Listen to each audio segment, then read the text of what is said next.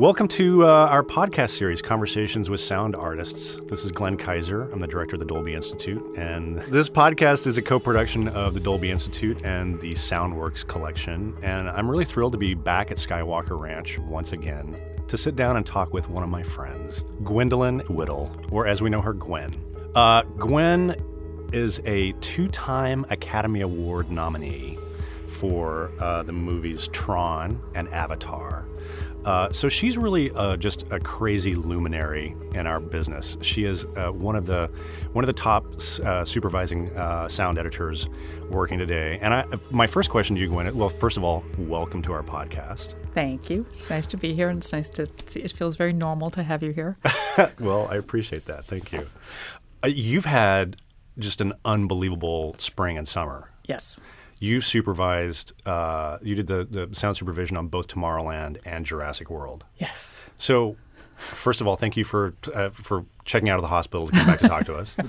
But how do you supervise two huge movies like that are happening at the same time, basically? You have a really great crew, and they weren't supposed to be on top of each other, but schedules are slippery, and they moved, so when one moves a lot, you say to that show, like, well, you're moving a lot and you're moving on top of this other show, so I will do the best I can, but I will always have a backup for myself, but I will have to dance around these two shows. And they went, okay. So then I told the other show, this first show is moving on and I'll do the best I can, and I only missed one ADR session. Oh, good for but you. Stuart McCowan covered it for me, so that was fine. So I always had a backup, and the mixes weren't on top of each other, so that helped. So I'll get back into that, but I'm just curious about something you just said. So as supervising sound editor, you still cover the ADR sessions yourself? Yeah. Oh, that's the fun part. You have to have some fun in life, right? Because you like to hang out on the stage with the directors and the actors? I like people. Oh. I like people. I like rather talk to people than sit in front of my computer like a little drone. I mean, sometimes the computer's a relief, but it's nice to watch the directors and the actors interact. It's nice to talk to people. Yeah, I guess that was my problem. I just never really liked people you don't very like much. People? Yeah. So I don't think I've ever told you this story, but one of the reasons why I wanted to talk to you today, and one of the reasons why I was really eager to do, we're doing this podcast series, Conversations with Sound Artists, about different aspects of sound and sound editing and sound design for movies and television and whatnot. But I don't think anybody really pays attention to dialogue editing. And I like I said, I don't think I've ever told you this story, but when I got hired to run Skywalker Sound way back in the day, I'd gotten the job, but I hadn't started yet. So it was sort of in that window period. And I was up in San Francisco trying to find a place to live. And my phone rang, and it was George Lucas's office. And they said, George would like to meet you. Can you come up to the ranch today to have lunch with George? And of course, I was like, sure. I'll be there. Sure, of course. So I came up, and I remember it very clearly because, weirdly, it was the opening day for episode 1. Oh. So it was May of 1999 or whatever. Right. And I remember kind of, teasing him a little bit. I mean, to the extent that you ever tease George, right. Like, wow, you actually, you showed up to work today, on opening day of your movie. That's pretty impressive. But I sat down. It was me and Gloria Borders, who was the previous general manager, and she was leaving. And so it was, the two of us sat down with George and had this lunch. And it was fast. I mean, it went on for like 2 hours. And it's just this really interesting conversation with George, talking about his vision for the future of filmmaking and his plans for the company. But one of the things that I really remember very clearly about that lunch was he talked for, I want to say, like 20 or 30 minutes about dialogue editing. K-Rose. K-Rose, right. Exactly, and how important dialogue editing really? Was to the craft of sound for film, and how nobody pays attention to it. It was I remember him very clearly saying, dialogue editing is not sexy, so nobody talks about it, but it's the most important part of the process. And he went on and on about it's important to educate people, and train dialogue editors, and to that extent, the next year he endowed the K-Rose professorship at USC. Oh, that's cool. So he really, in that sense, he kind of put his money where his mouth was. And I have to admit, I was a little embarrassed because, even at that point, I had a pretty successful career in feature film post-production. I didn't really know what dialogue editing was. You didn't? Well, exactly. So I had I wanted to, first of all, thank you because you taught me sort of what the craft is and what makes a good dialogue editor. But for our audience, maybe who isn't quite so familiar with that part of the process, what is dialogue editing and what does a dialogue editor do? Dialogue editing, if it's done really well, you don't notice it. It should be completely invisible. It should not take you out of the movie. You should pay no attention to it. You take all the sound from the set, and everything's shot out of order. So they would do your close-up, and then 3 weeks later they would do my close-up. And while they were shooting your close-up, it's a corset movie, so everyone's in a corset, and there's no airplanes in corset days. So while they're shooting your take, an airplane was going over, and maybe there was a truck going beep beep beep behind my take. So it's kind of thing where you would take the different backgrounds from those different takes because the air changes and what's going on in the background changes all the time, and you make them smooth so you don't notice any transition. And then the backup beeps under my take, I would look for alternate takes from other like say it's 53K take 5. You listen to takes 1 through 4. You listen to other takes that cover that shot to find the exact same words with the exact same performance to get rid of the beeps. If you can't find an alt, you go to the ADR stage. Your take was so great, your hair was great, the lighting was perfect, the acting was great, but you never did that performance again. So then you go to the ADR stage and you have to try and recreate it. And so then when you put the ADR in, because it's in a very dead studio with no air, no nothing, you have to fill in the air behind it. So dialogue is really about keeping track of the air. It's all about you're the keeper of the but we're the air stewards. That's a great way of putting it. That's how we do it. And I'm remiss because I didn't do this before, but we should absolutely listen to what you have to say about this discipline. This is just a partial list of movies that you worked on. Okay. Oh, boy. According to your IMDb page, you worked on over 120 films. God. I'm not. I'm a little bit old. But You're experienced. Okay, there you go. I'm very experienced. That's right. You cut dialogue and ADR on Terminator 2. I did. Panic Room, Minority Report, Iron Man, Indiana Jones and the Crystal Skull, Gone Girl, and my personal favorite, Catwoman. Catwoman was you know what? It could have been a campy, wonderful thing, and they I don't know. It's an interesting little film.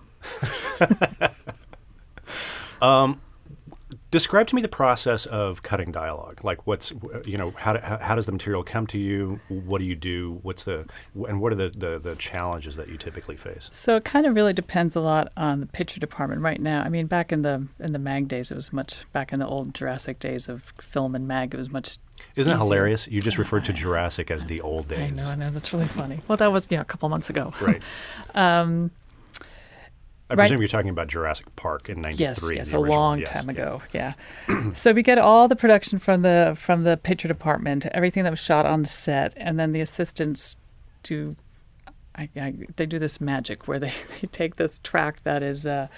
Usually the picture editor cuts with a mix track, which all the different mics that they use on the set mix down to one, and then the assistants take that and they spread it apart so that each mic has its own track. So I'm gonna stop you right there because I want to clarify. So on the set, right. The production sound mixer is recording anywhere from one microphone to up to 8 usually, sometimes more, but each actor will normally have a lav mic. If they're really wonderful, and we hope they are wonderful, there's at least 1 or 2 booms because boom mics sound so much nicer than lavs. So you would prefer to use the input from a boom mic than from a if it's on mic enough and there's not a ton of extra sort of background noise. But obviously, if it's a long distance shot, you're not going to have a boom in that. Right. So then you have to use probably a radio mic, which is the same as the lav. Yeah. So you get all those mics split out, and it's all in sync, and it matches the cuts that the picture editor did, and then you start. Well, but even before we get to that, so the production sound mixer's got these 8, maybe up to 8 microphones, or maybe even more. Right. So he or she will do actually a mix on the set, right? So they'll mix those 8 tracks or however many down to usually to 1, to a mono, and that's what the picture editor works with. We'll cut to. Right. So they usually work on an Avid. I don't know if Final Cut Pro, but Avid you can have 24 tracks, I think. So they usually have one track of their production, and then they fill in their effects and their music and all that kind of stuff. And it all has to fit into 24 tracks. Right. So if you use all the split out mics, you're using up all your track space with the production mics. So that's why they just use the one. And how often is it? I mean, obviously, production sound mixing is an art. Yes. Unto itself. Yeah. How often is it the case that you can kind of just that sounds great and you can kind of just use the mixer's production track, and then how often? I mean, I don't want to say it's Right. It's all the time, because then you would be out of a job, right? Well, you still have to get rid of the lip smacks, but it really depends how often. Depends on the conditions, if they were on stage. It depends on, if you're in a big special effects movie and there's fans going all the time, or they're using an IMAX camera, then the production mixers those tracks are kind of useless. is what it is. So you're sort of kind of stuck there. Really good production mixers, sometimes you use the mix mic because it sounds great. Mm-hmm. But they're really tied to, they have a hard job. They sure do. So I really applaud anyone who makes any reasonable sound come out, that gets turned over at all. How difficult is it? Because then typically by the time the movie gets to you, the director and the editor have been working on the movie, editing it for months and months Right. and months. They're really used to Yes, that they get the production mix guide track. Yeah. Right? That guide Right. track. How difficult is it to then introduce new elements? Well, usually when we clean it up, when we go down to individual mics, all of a sudden it's so much cleaner and pretty. Like, oh, that sounds so much better. Oh, I like it so much more. Oh, where did all that noise is gone? Sometimes they're like, oh, where's the noise? Let's go back. So it kind of depends on the director, depends on the person. Some people love mono, they just want their guide track and nothing else. Some people are like, oh, please get rid of that. Oh, thank God that background's gone, that kind of thing. Right. So it depends. Each director is different. They all have their personalities. Each mixer is different. Each mixer, we try and cut to the mixer's taste as Really? much as yeah, totally. Tom So Johnson likes it one way, Laura likes it one way. So you know typically you will know who's going to mix the dialogue usually when you're editing Right. it. And that changes. I had no idea that changed your approach. Yeah. Well, we asked them too, how do you want it? And if they think, well, I'd like it this way, like all my air split off, I'd be able to keep it all together. I mean, Now, do you change it in terms of track layout, or would you actually cut in a different way? track layout. Okay. Yeah. Because cutting is kind of cutting. Well, no, yeah, it's cutting. So the production tracks come in, and you split out everything so that you're hearing the feeds from each individual microphone. And then I presume there's a big part of that, first part of that job is listening. Yes. And you listen through to each mic and decide, okay, this one's better, this one's better. Maybe you can't decide. You have the boom and the lav. Then you cut both, you mute one, and then because if you're in the mix, sometimes the mixer will say, well, it sounds kind of thin. You have a boom for that. Boom, you got it, kind of thing. So you cut. You try and thin it out as much as possible. You don't want to cut everything while you're going through. So you sort of organize your takes, you organize which tracks you want to use, and at the same time I spot the ADR. For instance, if you can't find, or there's just, you can't find an alt for the backup beeps behind the thing, or there's just a scene that's got crazy wind machines on it, or there's some sort of harness creak because it's a special effects thing, and you gotta do that. So you spot the ADR then, and what's your approach to spotting ADR? Do you kind of overspot? Do you sort of like, do you initially sort of try to grab anything that might be problematic, or are you making some decisions as you go through? Like, I can probably get away with this. If there's something like a backup beat behind someone's voice, I try and find that alt right away. It's like, oh, I can fix that. Unless there's a terrible time crunch and an actor has to come in, like we need him tomorrow, then I'll just spot and probably overspot because I don't have time to look for stuff. In a perfect world, this would never happen in 100 years, but if you could pre-mix before you shot the ADR, your ADR line can go way down. A lot of it is kind of covering your butt. Well, you say that, but I remember a really interesting example on a movie that you did, Tron. Yes. Which was, and this happened when I was running Skywalker, and they got about, I want to say, a day or two into production. As I remember, they were shooting up in Canada. They got a day or two into production. I got a frantic phone call from the producer, and he said, we just realized that these suits, the that's right. LED Yeah, lights that's on right. the I remember suits that. have a hum. Right. And I said, "Oh, what do you mean? Like you're getting like radio interference? Like No, when they sang. when when you're listening back to the dailies, you can hear a hum." And he's like, "No, like standing next to them on the set, Right. they're singing these lights, And they would change depending on how close they were to one another. It wasn't, Yeah. and it wasn't, and every time it wasn't a constant steady tone. Anytime somebody would move, you'd get a Doppler shift. Right. In And it would change tones. I forgot about that. And so he called me up and said, "So we can save this in post, right?" And you know what? We did. And so in that sense, I remember very clearly, I called you up, I called you in because we knew that you were going to be working on the movie, and we had them send down some tracks from the first couple of days, and we went on to, I want to say we went with Michael Szymanczyk into one of the stages here. Right. And we tested it. And we right. tested it. And we decided that, we could probably... We actually hired somebody who used this process. We hired Marie Ebbing to do... what's the name of that thing? She said she was massively pregnant. She sat with headphones on. And she I can't remember what she used, but she basically surgically followed the track of that sound and got it out. And she did it by hand. Yeah. Unbelievable. So but in that sense, I remember that was a really specific sort of That's thing true. where, and we would get those calls occasionally Right. that a producer would say, "We've got this really specific issue. Can you take a listen to this before, Right. even before we finish shooting? Do you think we can save this?" So we or have we're done gonna that. It's true, but it's rare to do it for a whole movie. Yeah. But there was also a scene in Tron where they're coming. The two Jeff Bridges are coming at each other. Wind machines everywhere. They knew that there was no hope, so we knew that we went in and we just went and ADR'd that scene. Another scene that there was no hope for was actually another Joe Kosinski film, was Oblivion, the scene by the Empire State Building. They shot it in Iceland, and they happened to shoot it in the one time of the year in Iceland where it's black fly season. And the black flies covered everything. They covered the camera. They went in people's eyes and ears. I mean, they had to have these fans going To blow the flies Otherwise, out. they couldn't. The camera wouldn't work. So we did that. We ADR'd that scene very, very early on because there was no way to use it. Well, so you tend to work on, what I know that you also work on independent films as well as big budget Hollywood studio blockbusters. I mean, obviously the action movies that you work on, you're expecting that you're going to have a certain amount of ADR because there's going to be wind machines, there's going to be Right. effects things on Right. set that have to be they're Right. just going to obliterate the dialogue.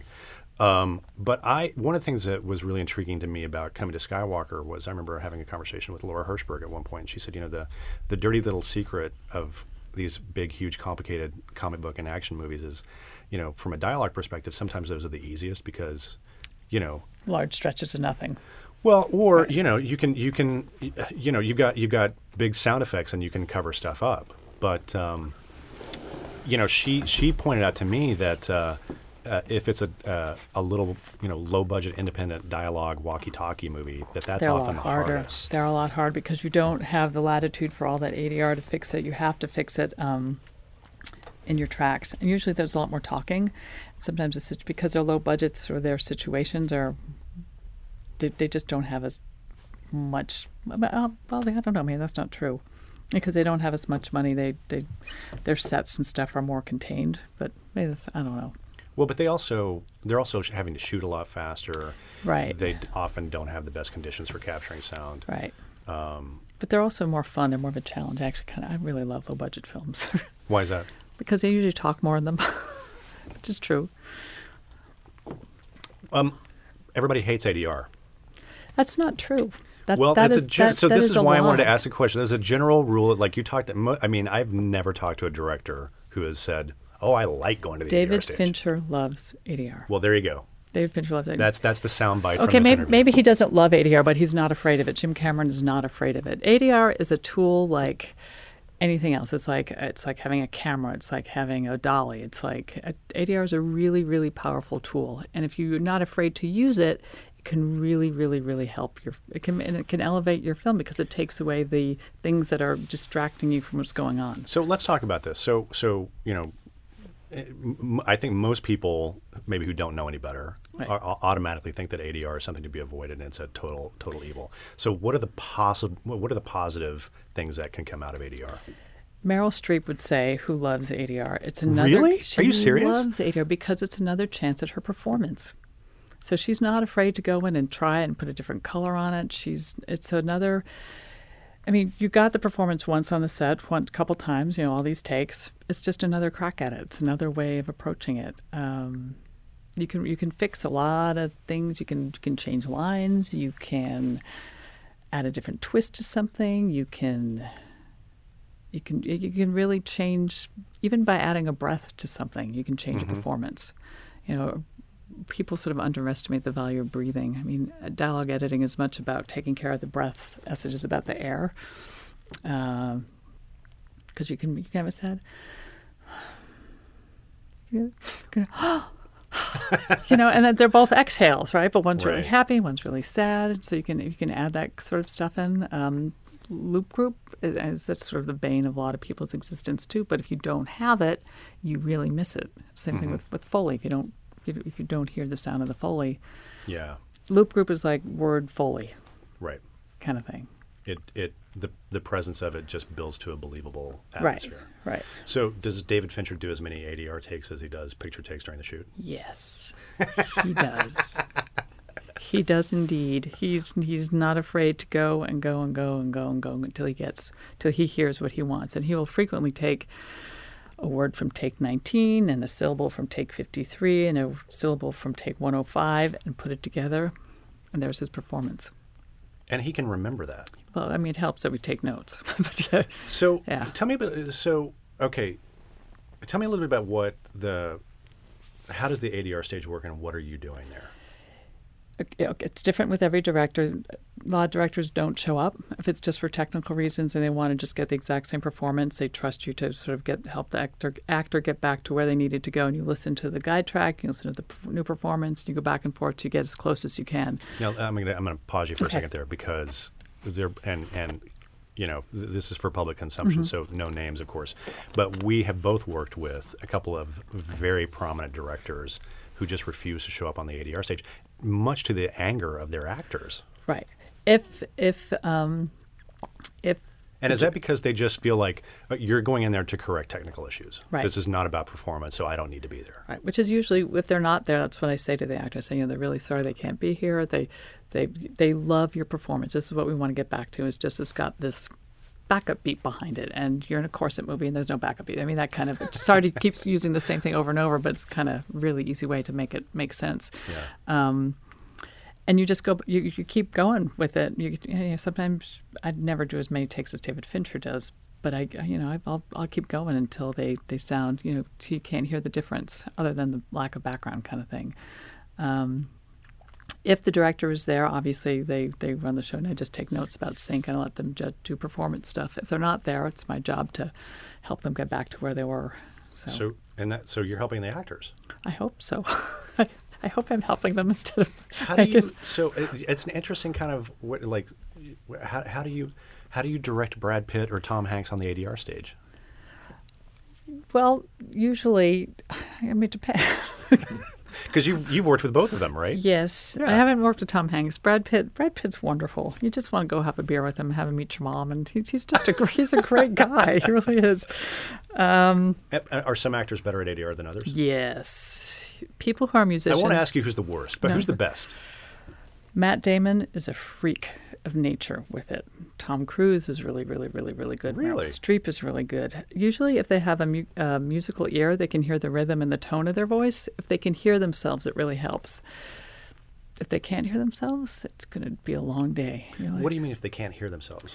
If they can't hear the musicality in their line, if they can't hear, for instance, if they say the words, I love you, they can't hear the I love you. They can I love you. It's like if they can't hear their original performance, they think they can't hear it back. And that's a combination of breath and sound and everything that's happening in the vocal cavity. And there's a musicality to everything you say. Even you interviewing me, you have a particular cadence, you have a particular timbre in your voice. Annoying as it is. No, it's lovely. It's very soothing. Mine's probably more annoying anyway. But so they have to be able to hear themselves, and that's people who can hear themselves you're going to be fine. It's great. My experience has been musicians and comedians are really good at it. Comedians are sometimes really bad at it because Really? they never do the same performance twice. Oh, see, my experience had been they really understand timing. Timing, but they can get the sync, but the performance is always different. That's Interesting. my experience with comics. Musicians really, really, really good because they hear the musicality and the rhythm. Right. I mean, but everyone's different too. How important is it on the ADR stage for them to nail the sync, to get it, you know, It has right in as it was I mean, originally? every editor sort of knows what they can fix and what they can't fix. So there is some wiggle room to it. If the line has a lot of S's and F's and bravo, they're easier to cut. If it's got a lot of hard plosive B's, T's, things that really have to hit hard, that are hard, or vowels, those are much harder to cut. So if it's a lot of SC, I love S's and F's. They're my favorite letters because you can shorten and lengthen them so much. I think that's going to be the soundbite for this interview. I love S's and F's. They're the most versatile letters. So you're cutting on the stage when you're recording ADR. No. No. Sometimes the recordist, if there's a recordist on the stage, or a lot of times now, a lot of the mixers, if there's no recordist, they're pretty good. It's all Pro Tools are pretty good at least getting it close. But so when the actor says the line, I'm listening to the guide track in one ear and the other through a headphone. Oh my God, that would make me crazy. No, you have to. That's how you call things. So you look at it on screen, you listen to the original performance. It's also how you can tell if it's close to me. And then you have one ear free, so you hear them. They say the line, you're like, oh, okay, I think it's close So enough you got that a I pair can. of headphones and you're just listening. You have one can on one ear, yeah. and then you're listening to them. You're in the room with them. Yeah. Wow. Do you have you had to train your brain to do that? Is that I don't. Just comes second nature now? I don't know. I can't. Some actors, particularly Australian actors, they like to do this thing where they hear the line and then they repeat it 3 times, and that's really hard for me because I can't tell if it's in sync. right? It's like, so then the mixer, the ADR mixer or the recordist will have to then line it up. Meaning they don't do it to picture. Right. So they hear the line, Glenn, you're great. Glenn, you're great. Glenn, you're great. Glenn, you're great. And then they'll take one of those takes. Interesting. But that's always harder for me. But it's not about me. It's about the actor. Whatever makes the actor happy. So they're comfortable. I'm comfortable. How do you? I can imagine that ADR must be especially tough for young actors and for Some kids are crazy good at it. Okay, well, I don't know anything then. Some kids, I mean, they're like adults. Some kids are just preternaturally, they hear it. The little girl, she's not a little girl anymore, but the young teen in Tomorrowland, fantastic. She heard herself. She could do different colors to different performances. She was great. How often do you end up changing performance in ADR? That's up to the director. Right. I mean, I try. If it's just me, I try not to. I try and make it so that no one notices. So they're never tweaked on the mixed stage. Like, oh, is that ADR? Like, oh, that's different. I try and make it so that it sits right in. But the director wants to change. Obviously, that's their things. Happens at least once or twice every film. I would think they want to change a little something. I think. I notice I'm getting very S-y myself after I talk about those S's. There's nothing like talking about dialogue in ADR that'll make you paranoid about that. Right. The other, Cheryl Nardi is actually the queen of the dialogue cheat. It's the kind of thing where you can, I mean, even if it's something as small as you can take, two people are talking and a line gets overlapped, but in the cut they get pulled apart. So the end of the word, the end of my S's and F's, or their T's, they get dropped. You can take a T from another word and put it on, and no one will notice. Also, instead of saying, sometimes like if the word is I hate you. So someone's over like, I hate you. So you can take the T from something else and make it I hate you, and you can steal from all sorts of. In a little bit, it's kind of like changing dimensions because you can take something that was recorded all in one thing, and you can take a T or an S or a breath or air from that was recorded, hours, days, months afterwards, and you can move it before you can move it to a place from earlier. You can change dimensions with time because you're moving all these recordings around. It's actually kind of that's like weird dialogue relativity. When I was tired of making air loops for ADR, I'd think about that. I'm just changing dimensions here. What is an air loop for ADR? So when you have a production scene and you're standing in a field and there's birds and cows mooing and wind going and it's beautiful and everything, but the plane shows up and you can't have the plane. So you take that line out. So maybe it might just be one line that you need to replace, not the whole scene. Right. Or even a word or something like that. Sometimes you use as little as you can. You try and keep as much of the original production. If you take it out, the birds and the cows and the wind, they all disappears. Also so you have to make fill. We call it fill. It's the air, again, keeper of the air, to make it seem like everything's in the same place at the same time. So you make a loop, because sometimes it's always very short, so it just keeps repeating itself. And you make a little patch for where you took the line out, and then the ADR sits right in perfectly. It's like it never happened. There was no airplane. Your performance is great. It's beautiful. Director doesn't notice. That's the best That's part. Right. Do you get involved in, in miking? I can imagine, and that's a huge challenge with ADR to try to match, because obviously, on an ADR stage you have access to beautiful, rich, pristine, microphones that they don't actually shoot with on a set. Right. It's actually kind of funny. When we were working on Munich, we went to Tel Aviv. A lot of the actors were Israeli, so they sent us to Tel Aviv. And in Tel Aviv, they do a lot of foreign versions. So they take the English version, they make it Hebrew or whatever it is, and it's all re-recorded with beautiful mics and everything. And the guy we were working with said, "Why are you using these mics? I can give you this beautiful recording." And I explained, I said, "Well, if you all of a sudden have a production with kind of a funky radio mic, and all of a sudden it's a beautiful mic, you're going to know it's going to stick out. It's like, whoa, where'd they come from?" So we try always to match the mics that they use in production, the same kind of radio mic, the same kind of booms. So you actually will find out from the production mixer what the absolutely, the kind of microphone that they use. And which ones they use for what situation, how far away they were. Right. And I'll usually record at least 3 mics, 2 booms, and a lav. So that if they... On an ADR stage? Always. 2 booms and a lav? Right. So they always have the lav on, so in case... Because I don't always know what we're going to end up using in the mix.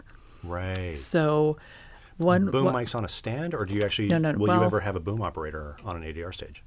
If you have the budget to do that, it's really nice, but I normally don't. Well, that was a trick that I don't know, Andy Monsheen, who's a well-known picture editor. Very early on in my career, I worked with him, and that was his. He felt like that was his secret to getting good performance as an ADR, was to not tie the actor down to a stationary microphone and a music stand where the script is. Hire a boom operator, have them on. If you can do that, that's great. Yeah. I mean, another thing. That works really well, and it looks ridiculous, but if you tape the lav to like a sweatband on their head, it keeps it from getting clothing-wise, and they can move really freely. So even if the booms don't get it, you'll always get it here, kind of like on a set. I want to see a picture of Meryl Streep wearing a sweatband. Sweatband. It's like very 80s tennis. What did you work with Meryl Streep on? She was in Lions for Lambs. Lions for Lambs. That's right. Yeah. So I can imagine that dialogue editing for an animated film is completely different. Mm-hmm. Everything's beautiful. Right, because it's all pristinely recorded on a stage. Right. It's kind of like doing a foreign version of an English. The movie's 100% ADR in that sense. Right, so it's beautiful. So that's really more about, that truly is all about performance and breathing and keeping them alive and, and taking care of lip smacks. Getting rid of those. I remember, one of the first pictures that I worked with you on as a supervisor was the Simpsons movie. Right. And we thought that Pixar made a lot of changes to their movies. We had never experienced anything. That was insane. But those guys came from a television background where they were used to changing everything. Fast.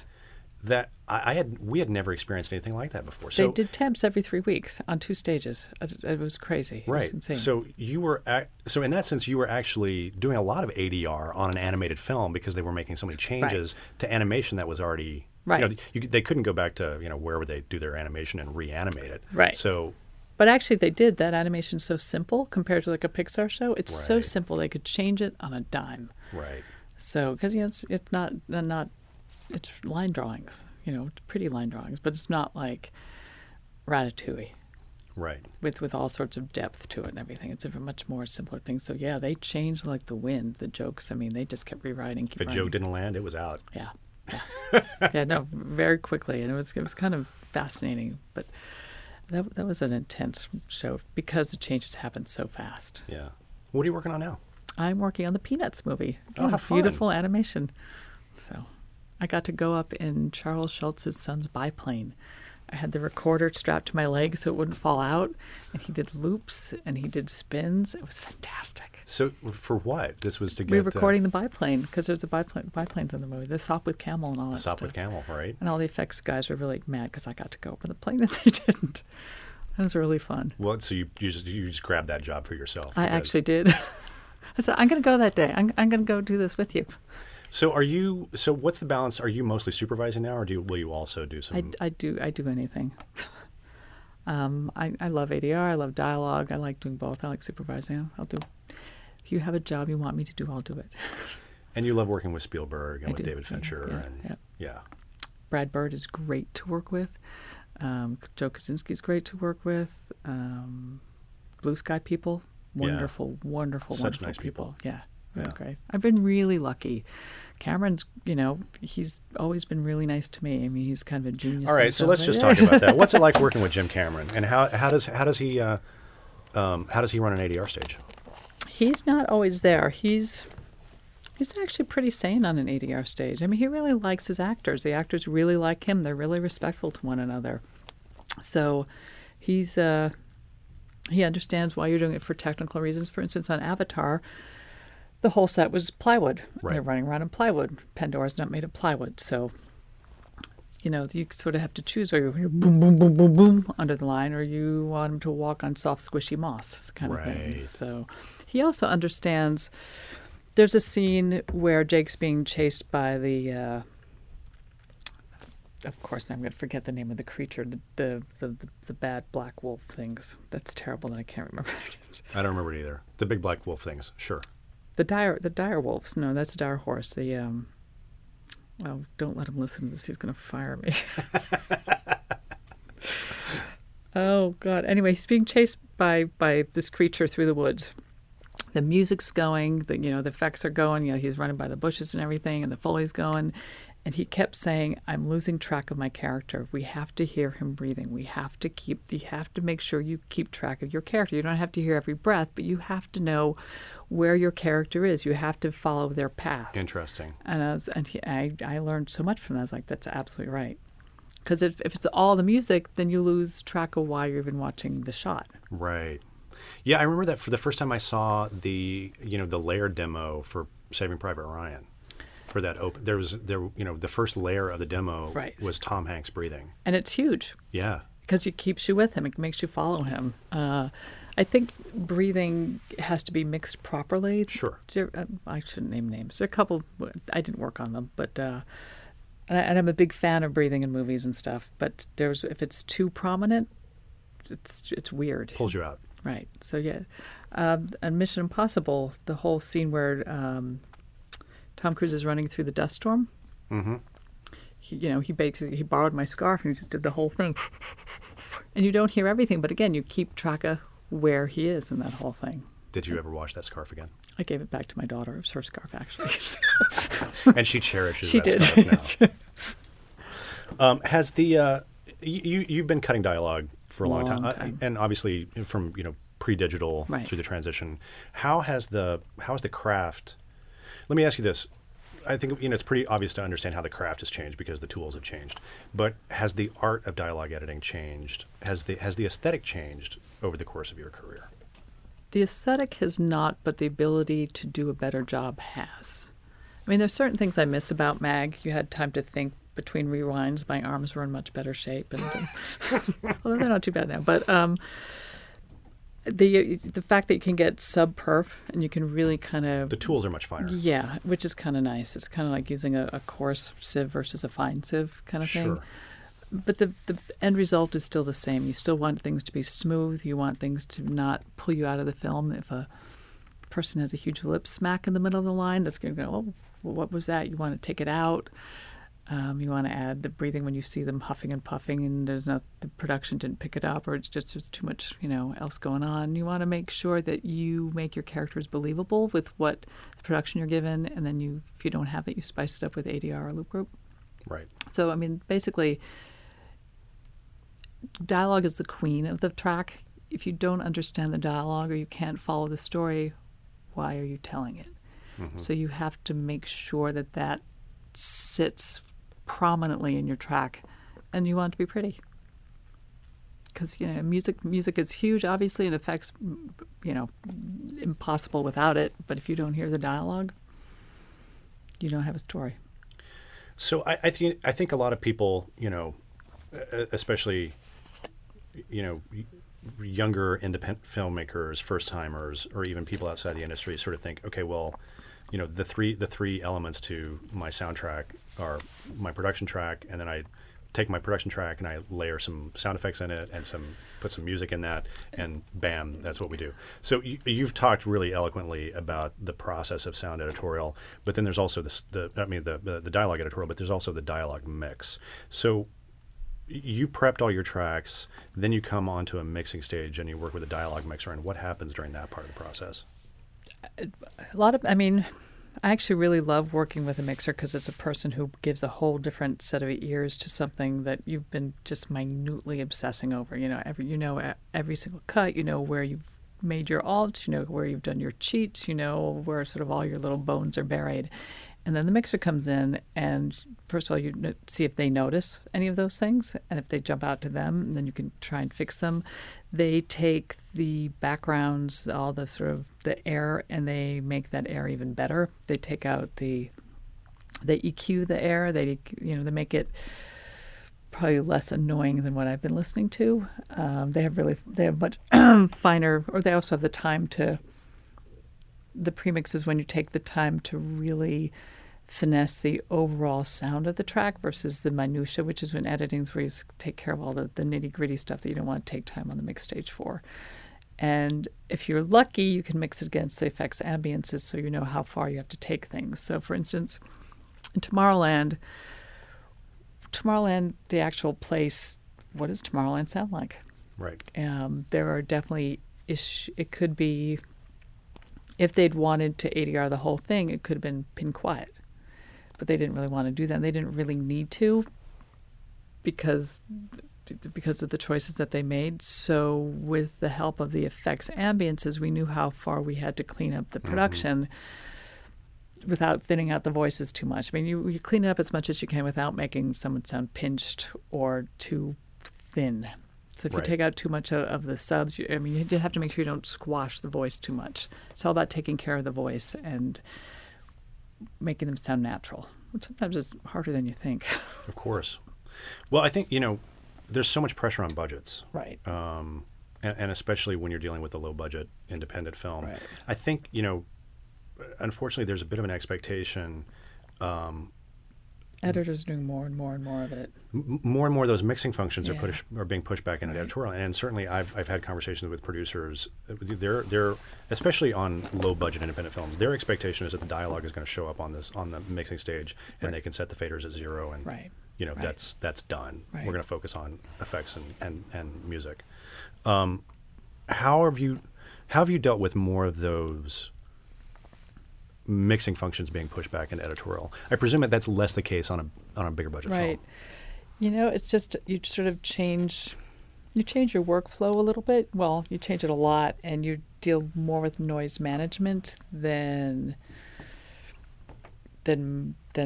sort of alternate takes and taking care of sort of that kind of the nice, precise stuff that I actually really love to do.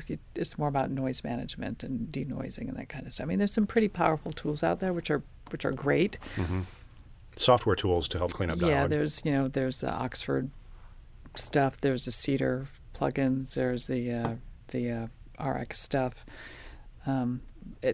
But it's a different way of using your time. Those things take time, and it's really easy to go too far. Mm-hmm. Maybe it's old school of me. I love working with a mixer on that kind of stuff, just because they're better at it than I am. Maybe some of the newer, younger hot shots are, feel more comfortable with it. If I ever do any noise reduction stuff, I always keep the original just in case. It's so easy to go too far.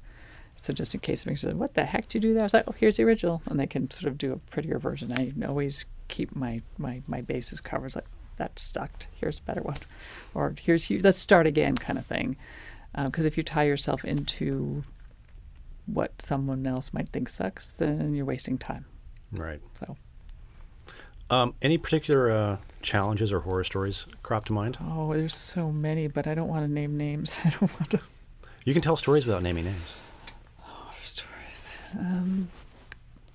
Most of them are pretty good, to be honest. Most of, I've been really lucky. I really have. I've worked with great people. There was one particular. Well, most of the horror stories come from ADR.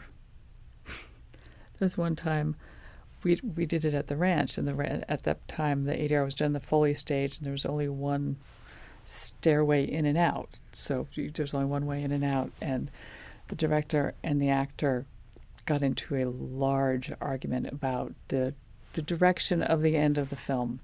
And the actor had one version and the director had another version. They were standing on the stairs screaming at each other, and they were crying in tears, and I was stuck in the room. I was like, okay, what do I do? Do I look at I started looking at Foley's shoes. I couldn't get out of there.